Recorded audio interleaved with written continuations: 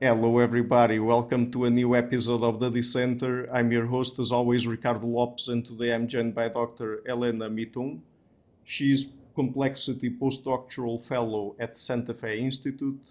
Her research agenda approaches culture as an emergent effect of human everyday life. It aims to understand how individuals interact to produce, organize, and transmit cultural systems. So, Dr. Miton, welcome to the show. It's a pleasure to have you on.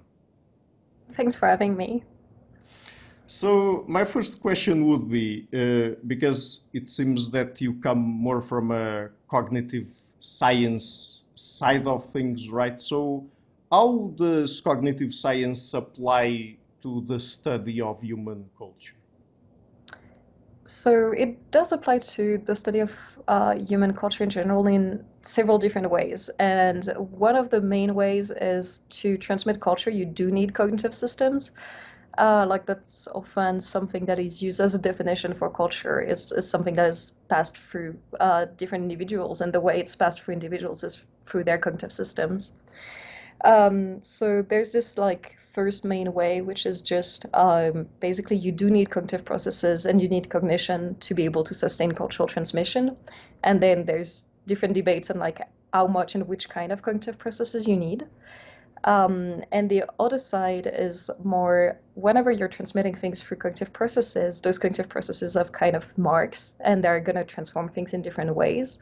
So then cultural phenomena themselves are also submitted to this kind of influence from the cognitive processes down.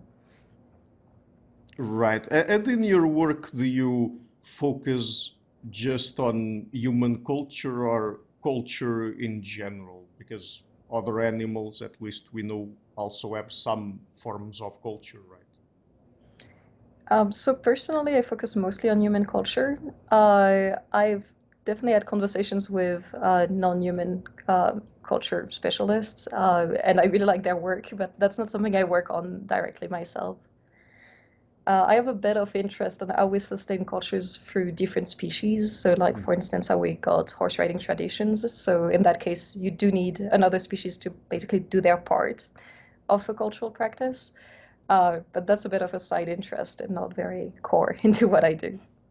Fair enough.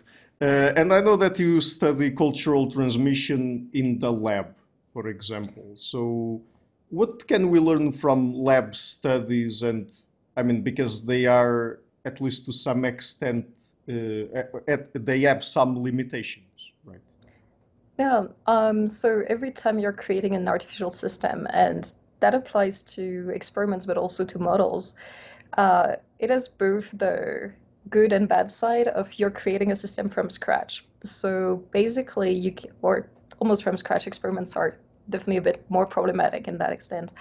But you have a very artificial system, so you have a lot more control on what you put in than like if you're running or just observing naturally occurring data sets. And that's actually pretty good to create conditions that are all other things equals, which doesn't happen very often in the wild, so to say. So what you gain by using experiments is you can recreate some specific effect that when they happen in the real world might be harder to observe just because, for instance, they would interact with other things. um, so I just find very different methods like very good to do different things epistemologically. And experiments, in my opinion, tend to be great for kind of proof of concept work. So trying to show that you can recreate those specific type of effects and that they're enough to produce results you would have predicted in the lab.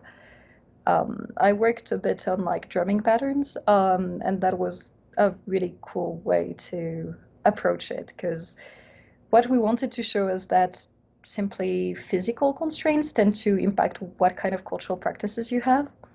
And in that case, we just had we actually had the same apparatus for all conditions, but people had to do different movements. And we could show that having those kind of different movements to do leads to different rhythms that people were able to transmit. So that's the kind of effect that is very nice and that you can create neatly in the lab that would be a lot harder to observe in real life. Mhm.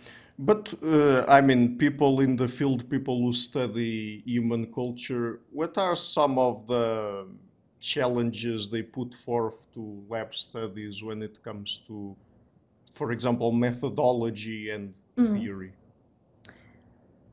So another main challenge you have with lab experiment is they're gonna be by definition so much shorter than anything that happens in real life. So whenever you're studying, for instance, melodies that have been transmitted for centuries, if not thousands of years in places, Mhm. you've had a lot of time where things have evolved very naturally. Mhm. When you're trying to do things like I've done in the lab, basically you are mimicking the passage of generation because you're using those cultural transmission experiments. So it's basically a telephone game, and you're giving something to the first participant, and then it's transmitted to another. So you're mimicking a process of cultural transmission, but one thing is the transmission doesn't happen in the same condition as transmission happens outside of the lab. So outside of the lab, a lot of the way we transmit culture is just interacting with other people. It's not necessarily on purpose transmitting something as faithfully as you can as the experimenter tells you in the lab. So there's this whole approach to why you are transmitting things and how you are transmitting things that is a bit different. The other thing is, yeah, as I said, just like scale, because usually experiments have a lot less participants and a lot less generations. There are also a lot less time per generation. So that leads to kind of a close but very related problem, which is it's very hard to know which type of properties you can scale down in a sense. Because the question is really what are the kind of things you can transform in like a lab size or not, and whether you're still keeping the same properties as they have when they evolve outside of the lab. And that's very much why I was talking about it as like they're good for proof of concepts. They're not necessarily good for having a very strong evidence that this is how things evolved. Um, Mhm. Yeah, because I would imagine that, for example, in natural settings, usually people interact with more people than in a lab setting, and that would probably change how information is transmitted because even many times people contradict each other or they give different accounts of the same information, for example, right? Yeah, exactly. So whenever you're studying things outside of the lab, you have all those mechanisms like redundancy where you're getting the same information but through different sources, Mhm. and that's part of how it gets kind of consolidated. Um, there have been attempts to have things that are similar-ish in the lab, but they're still not on the same scale and they don't have the same embeddedness in other types of interaction. Mhm. So, when it comes to cultural transmission, what are the mechanisms that best explain it from what we know now? Um, well, part of it is it's gonna depend who you're asking in the field. I Uh, imagine. so I'm gonna assume you're asking my opinion on it. Yeah, for sure. So there's the bulk of cultural evolution that really focuses on the idea that we get a very Darwinian system. So we have high fidelity transmission or something that is high enough fidelity, and then we have selective processes. The school I come from and very related to it, why I am in complexity science now and not in an evolutionary biology department, for instance. Um, I do think that actually there's many ways to get cultural phenomena, and for sure having very faithful transmission is one. Like I'm not gonna deny that it happens in some cases, but what I tend to go for is actually whenever you have processes that are transformative and likely to transform things in ways that are kind of always the same or leading towards the same general distribution, then that's kind of enough to sustain culture. So that can be like transformations that are convergent, but not necessarily convergent. You just need them to be non-random. And I've also been working lately on kind of how little information you actually need to transmit if what you're transmitting is a very constrained system. Mhm. Yeah, because I mean, I would imagine that, and I wanted to ask you now about cultural stability specifically, Mm, because I would imagine that because the kinds of information people receive in their culture are not always exactly the same and they are not transmitted with high fidelity many times. So, how does it happen that mm. culture sometimes stabilize? So if the point I've been trying to make is if you do have enough transformations that are likely to be systematically biased and systematically Mm, oriented, yeah. so non-random, that's basically what is going to create something that is stable at the large scale. And that's part of the approach I like is not assuming that to have something that is stable at a large scale, you need Mhm. something that is stable and very faithful at the micro or individual interaction scale. Um, so to be fair, I think it's still very much like in progress line of work. Um, and part of it is also the question of cultural stability has been almost a bit underexplored in cultural evolution in the sense of if you're really thinking of cultural evolution as a very like Darwinian inherited kind of system, you don't really need to explain it because basically what you see at your micro level is, oh, things are transmitted very faithfully. So of course that gives you a very staying at the larger scale. Um, what I've been interested in is like assuming, yeah, we have this thing at the larger scale. What are things that are not intuitive that could have happened at the micro scale and still result in those kind of things? Um, so yeah, I think my short answer is cultural stability is just whenever you have something that is recurring with enough similarity to what it was, at like kind of t-1, and like it perseveres through time at a scale that allows you to identify it as a researcher. Because there are things that can be very stable, but for instance, it's like a family tradition and you'll never observe it because it's been very stable for centuries, but it's also like those 12 people in the middle of nowhere you've never met. Um, so those kind of like questions of like scale, both in terms of time and how many people are involved. Um, and the way you get there, in my opinion, is just kind of any transformations that are not random and that are able to lead to that kind of things. Mhm. Uh, Since you mentioned that example of a family tradition that is only mm, passed in a particular family over generations, I mean, mm. when it comes to cultural stability, uh, I mean, what's the scale it applies on exactly? Because are we talking about a majority of people in a particular society, for example, that have Mm. to share certain cultural elements, or I mean, how does it work exactly? So it depends on what you're studying. Okay. Like all cultural practices have their own distributions, Mm, and you don't necessarily need to have something that is a majority uh, belief or practice mm, for it to be a cultural and culturally stable one. One example I actually quite like is anti-vaccination beliefs because they're actually much older and much more stable than people would think. Like it tends to be thought of as a pretty modern phenomena, but it has started like the minute we created, like we invented and figured yeah. out how to vaccinate people. So those kind of things tend to be very stable, and depending which country and which place you're going to, they're not necessarily a majority belief. Uh, Yeah. And for us to have cultural stability and cumulative culture, for example, as well, do we really need high fidelity copying? I so my personal opinion is I don't think so, and I think part of it is there's a bit of a logic problem when you're talking about high fidelity copying for cumulative culture, Mm, and I'm going to explain why. So having cumulative culture means you're getting innovations, and those innovations are cumulative and they're kind of an incremental process. The problem is, by definition, if you're having an innovation that is good, that was not high fidelity copying because you came up with something that was not the same thing as the one you had before. And to be fair, I don't think many people would argue that we get cumulative culture by high fidelity copying alone.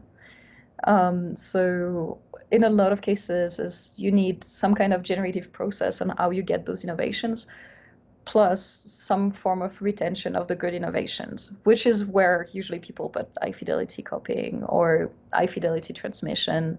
Um, and I'm just distinguishing the two because there are definitely types of processes that are still lead to transmitting things with high fidelity that are not necessarily copy per se, because people tend to have finer grained categories on which kind of processes are involved. Um, so yeah, sorry, what was the question again? Like, can you? No, no I feel problem. like I might have gone on tangent there. No, no problem at all. I was asking so about cumulative culture, if we really need high fidelity copying for it to occur. Um, Short answer is no, but you will still need something that maintains innovations in your population that are kind of like saves, in a sense, in memory, um, where we are at and how good it is. But to be fair, a lot of cumulative culture tend to be related to artifacts, and artifacts themselves are going to store part of this information. So I would agree on you do need a system that is going to store and preserve information, but I would disagree on the fact that it's mostly high fidelity transmission, Mhm. or at least mostly high fidelity copying.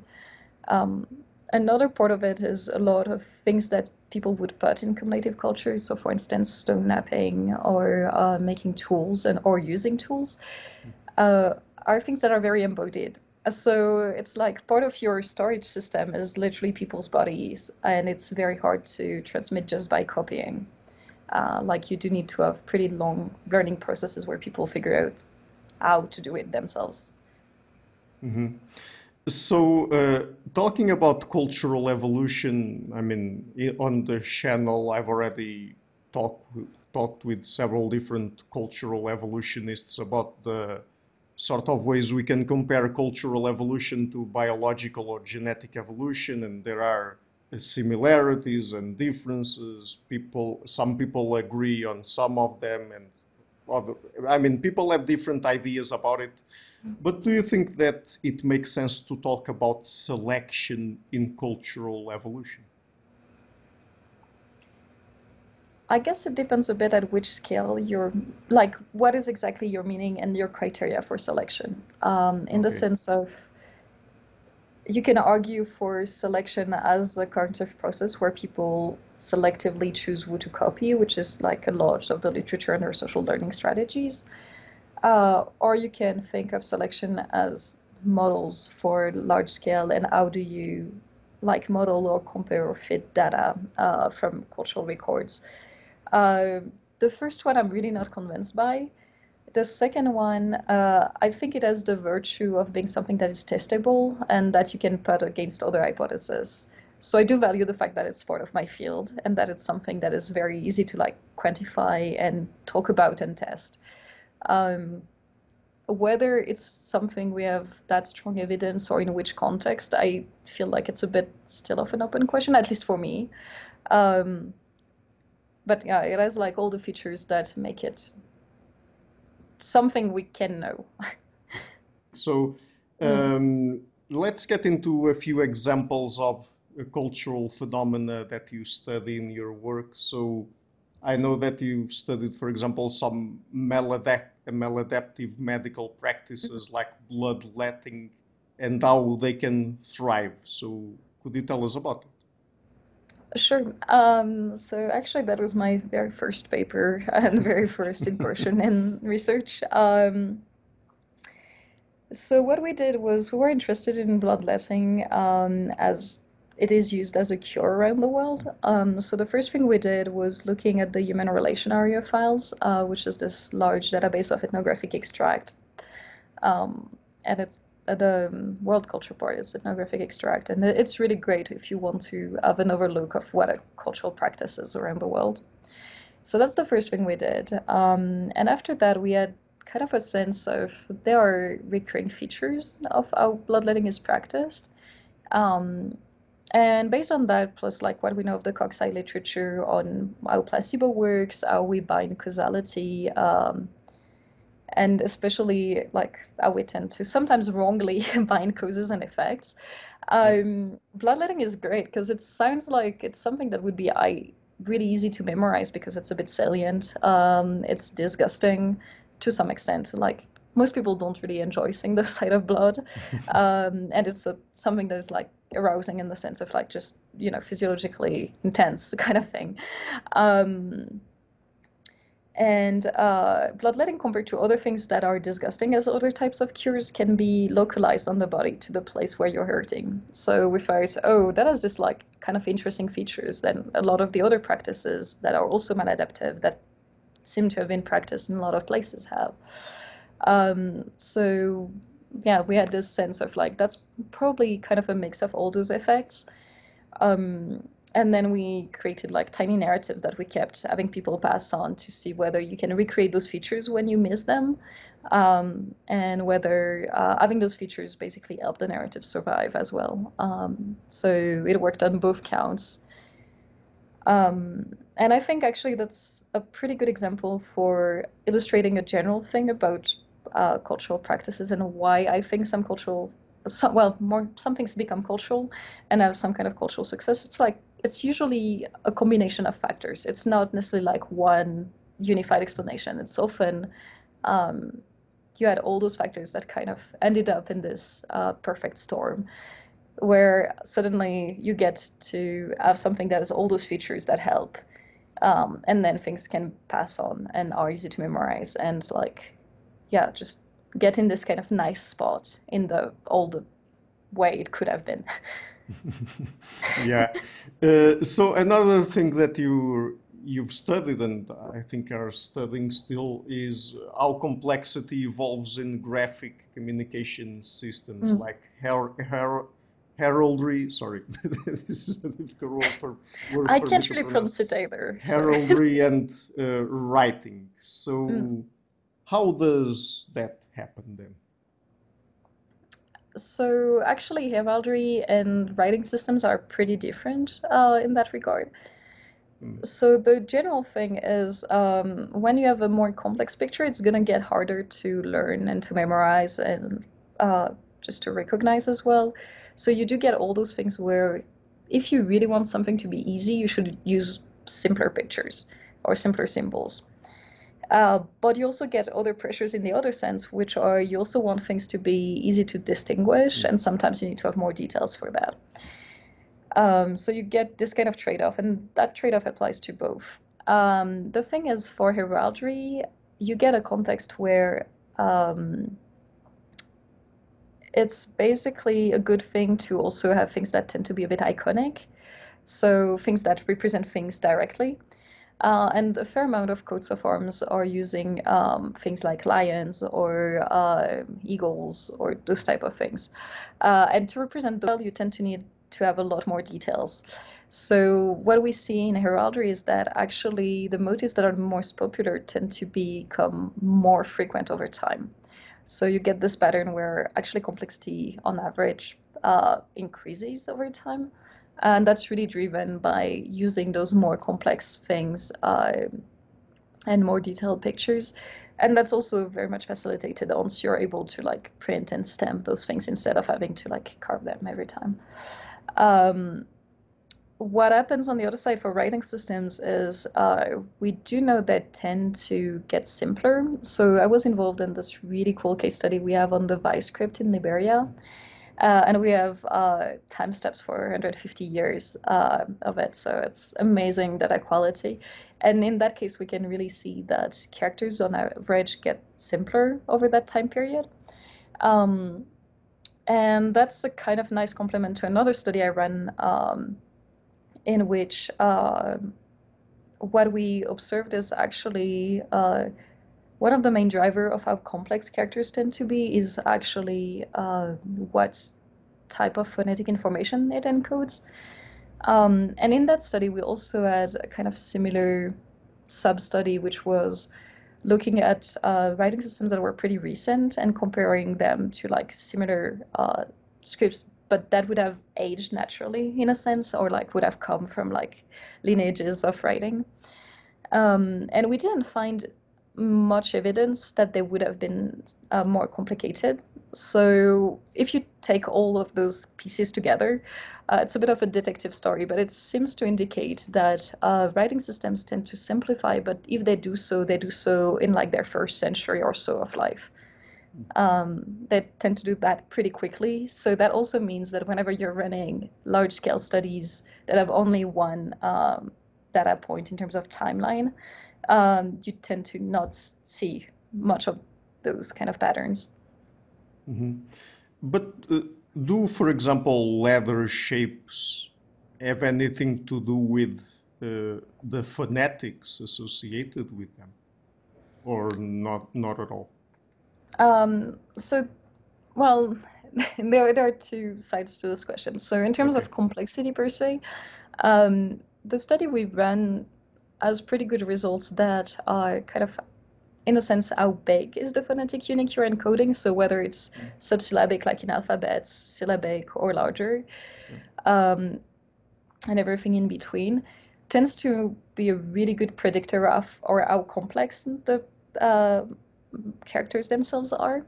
And there's another side, which, to be fair, I've not studied myself, which is about whether character shapes themselves tend to mimic or have associations with different type of sounds. Because there's this whole like bubakiki type of effects where you tend to have natural-ish, whatever that means, associations between different types of shapes and sounds.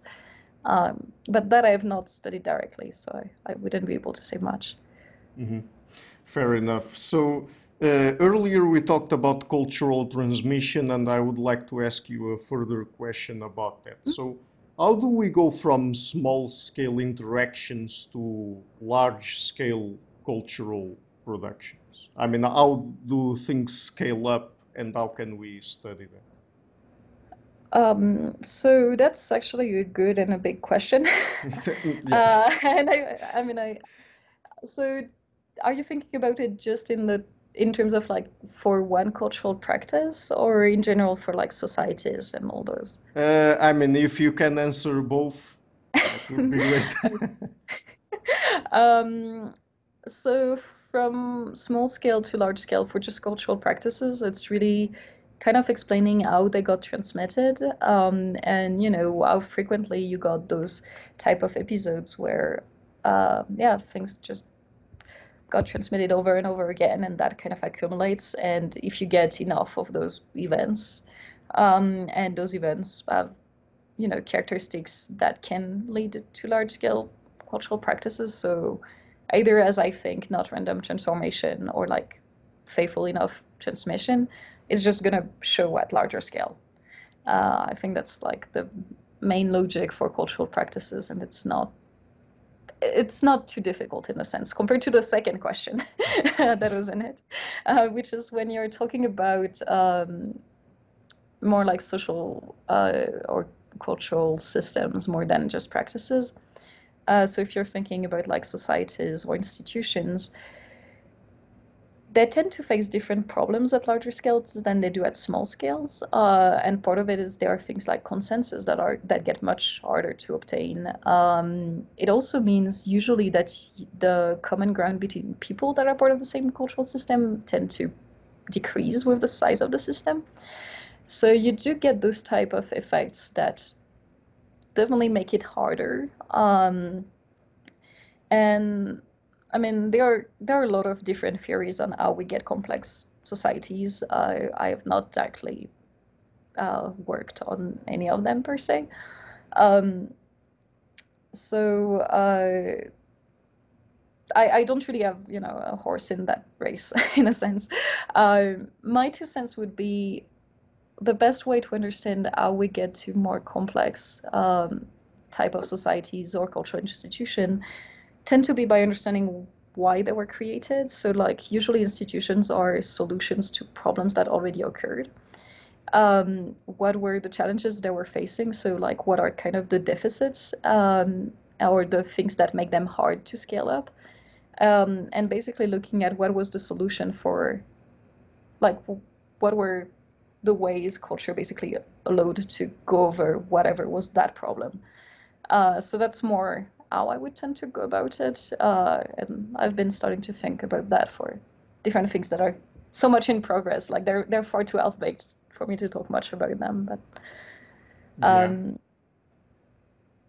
yeah, and I think ultimately the motion we're gonna get for those are the ones that kind of go through Merton's boat. So this idea that like if you have something at a macro scale, you need to get back to the micro, understand what happens at the micro, and that explains better your outcomes at the macro again.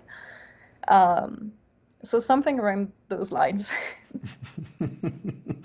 Yeah, but I mean, do you think that probably if someday we have a complete understanding of how culture works at both a small and a large scale, that it would be, I mean, that understanding would involve some sort of feedback, I mean, from the larger to the smaller scale and vice Oh yeah, versa? yeah. No, that's absolutely gonna be some kind of feedback loop. And to be fair, there's also this interesting thing, and I think that's a thing that happens in different fields of science, not necessarily just for culture, where sometimes it's easier to predict things at large scale and kind of just stick with whatever happens at large scale. And it's Yeah. actually like the small little scales that are really hard to predict, and they're linked to larger scales. So yeah, part of it is just trying to think about which scale things are occurring at and what are the links between scales. Um, and that's already helping you figure out what are easier or harder questions and what is more or less predictable as well. So another topic, what is tacit knowledge? So tacit knowledge, uh, it has a long history. I think most useful definition of it is it's just knowledge that is really hard to express in words. So it's knowledge that you cannot really make explicit per se. So it keeps this format where it's yeah, kind of not exactly hidden, but it's things you know but you cannot say. Like that was Polanyi's definition. And I think that actually encompasses a lot of very different things. So that goes from, let's say, how to hold a pen. Like if I ask you to hold a pen, you'll be able to do it very easily. But if you have to describe it to me, that's going to be a harder task, for instance, Yeah. I think. Yeah, I um, also think so. I think so, yeah. so it's in that sense like much easier to do the thing or than it is to demonstrate it or explain it. Um, and it also involves things that go up to like how to navigate organizations, for instance. So knowing who you're supposed to talk to when you have what kind of problem. So it tends to encompass a very large array of things. And it has been studied in very different contexts. So there's a whole bunch of things underneath, but they all share this general thing that um, kind of it's easier done than said or explained.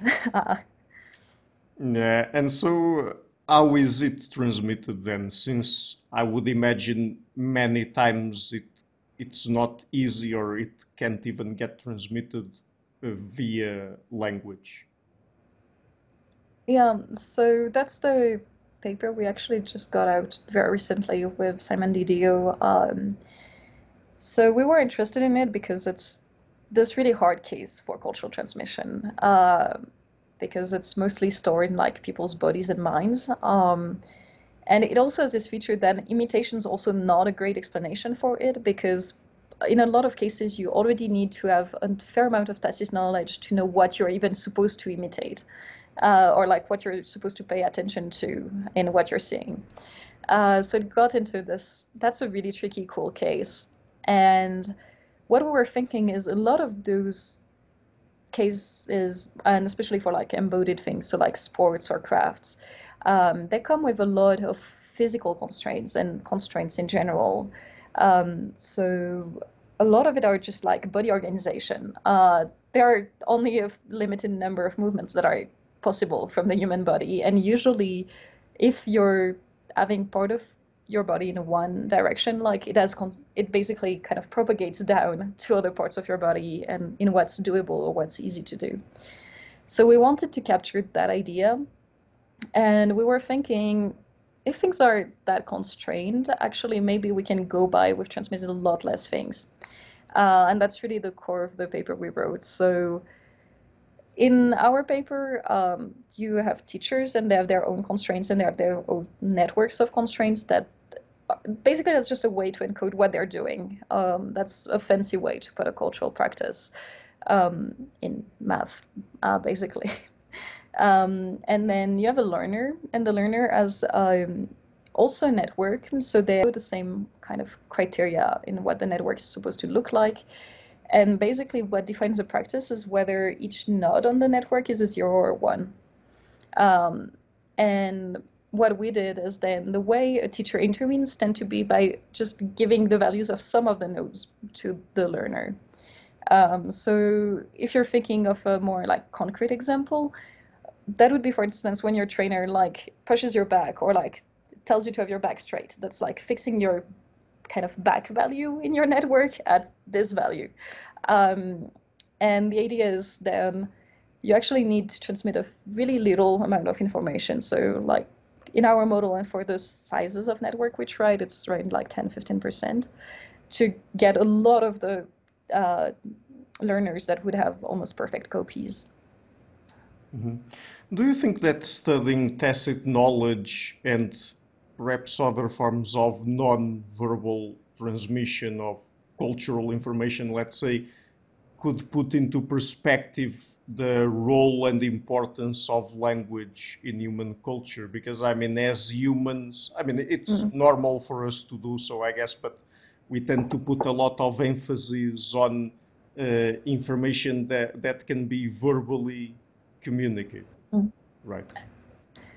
Yeah, so I think it does in two ways. And one is what we use language for, and whenever we're using language to actually, in a sense, just like move or fix a part of someone else's body, which is kind of probably not the use of language most people have in mind when they think about language.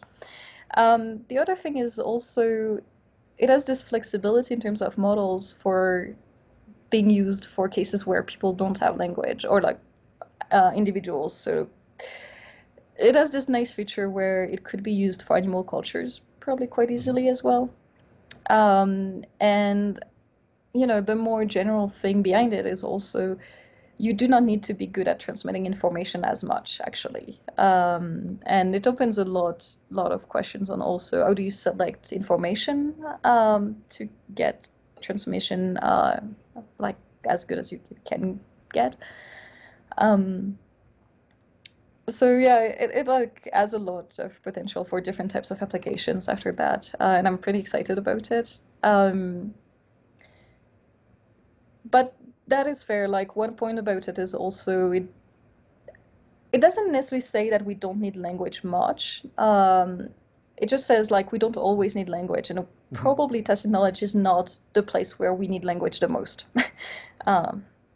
Yeah, and do you expect to apply, I mean, the study of tacit knowledge to particular behaviors, for example?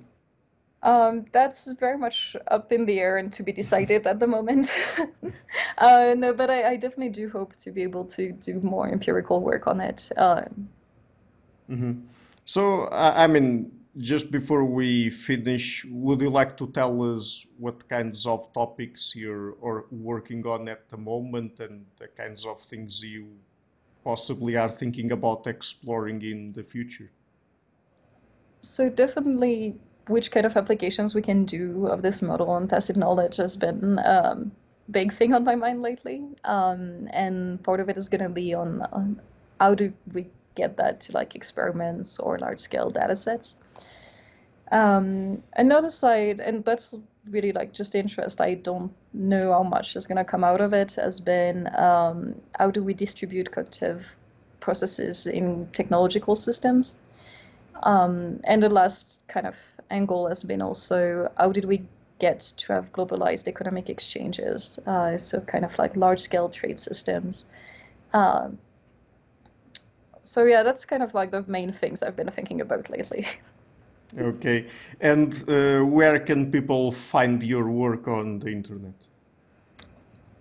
So hopefully I should have a website up soon, but that has not yet happened. Otherwise, my Google Scholar page is usually a good entry. And although, yeah, and same like my webpage on SFI's website. No social media. Oh, gosh, yeah, I almost forgot. Yeah, I'm also on Twitter. Not super regularly, but usually I update whenever I have like new publications out on Twitter. Okay, great. So I will be leaving links to that in the description box of this interview. Thanks. And Dr. Miton, thank you so much again for taking the time to come on the show. And it's been a real pleasure to talk to you. Thanks for having me. It was fun. Okay, let me just. It was fun.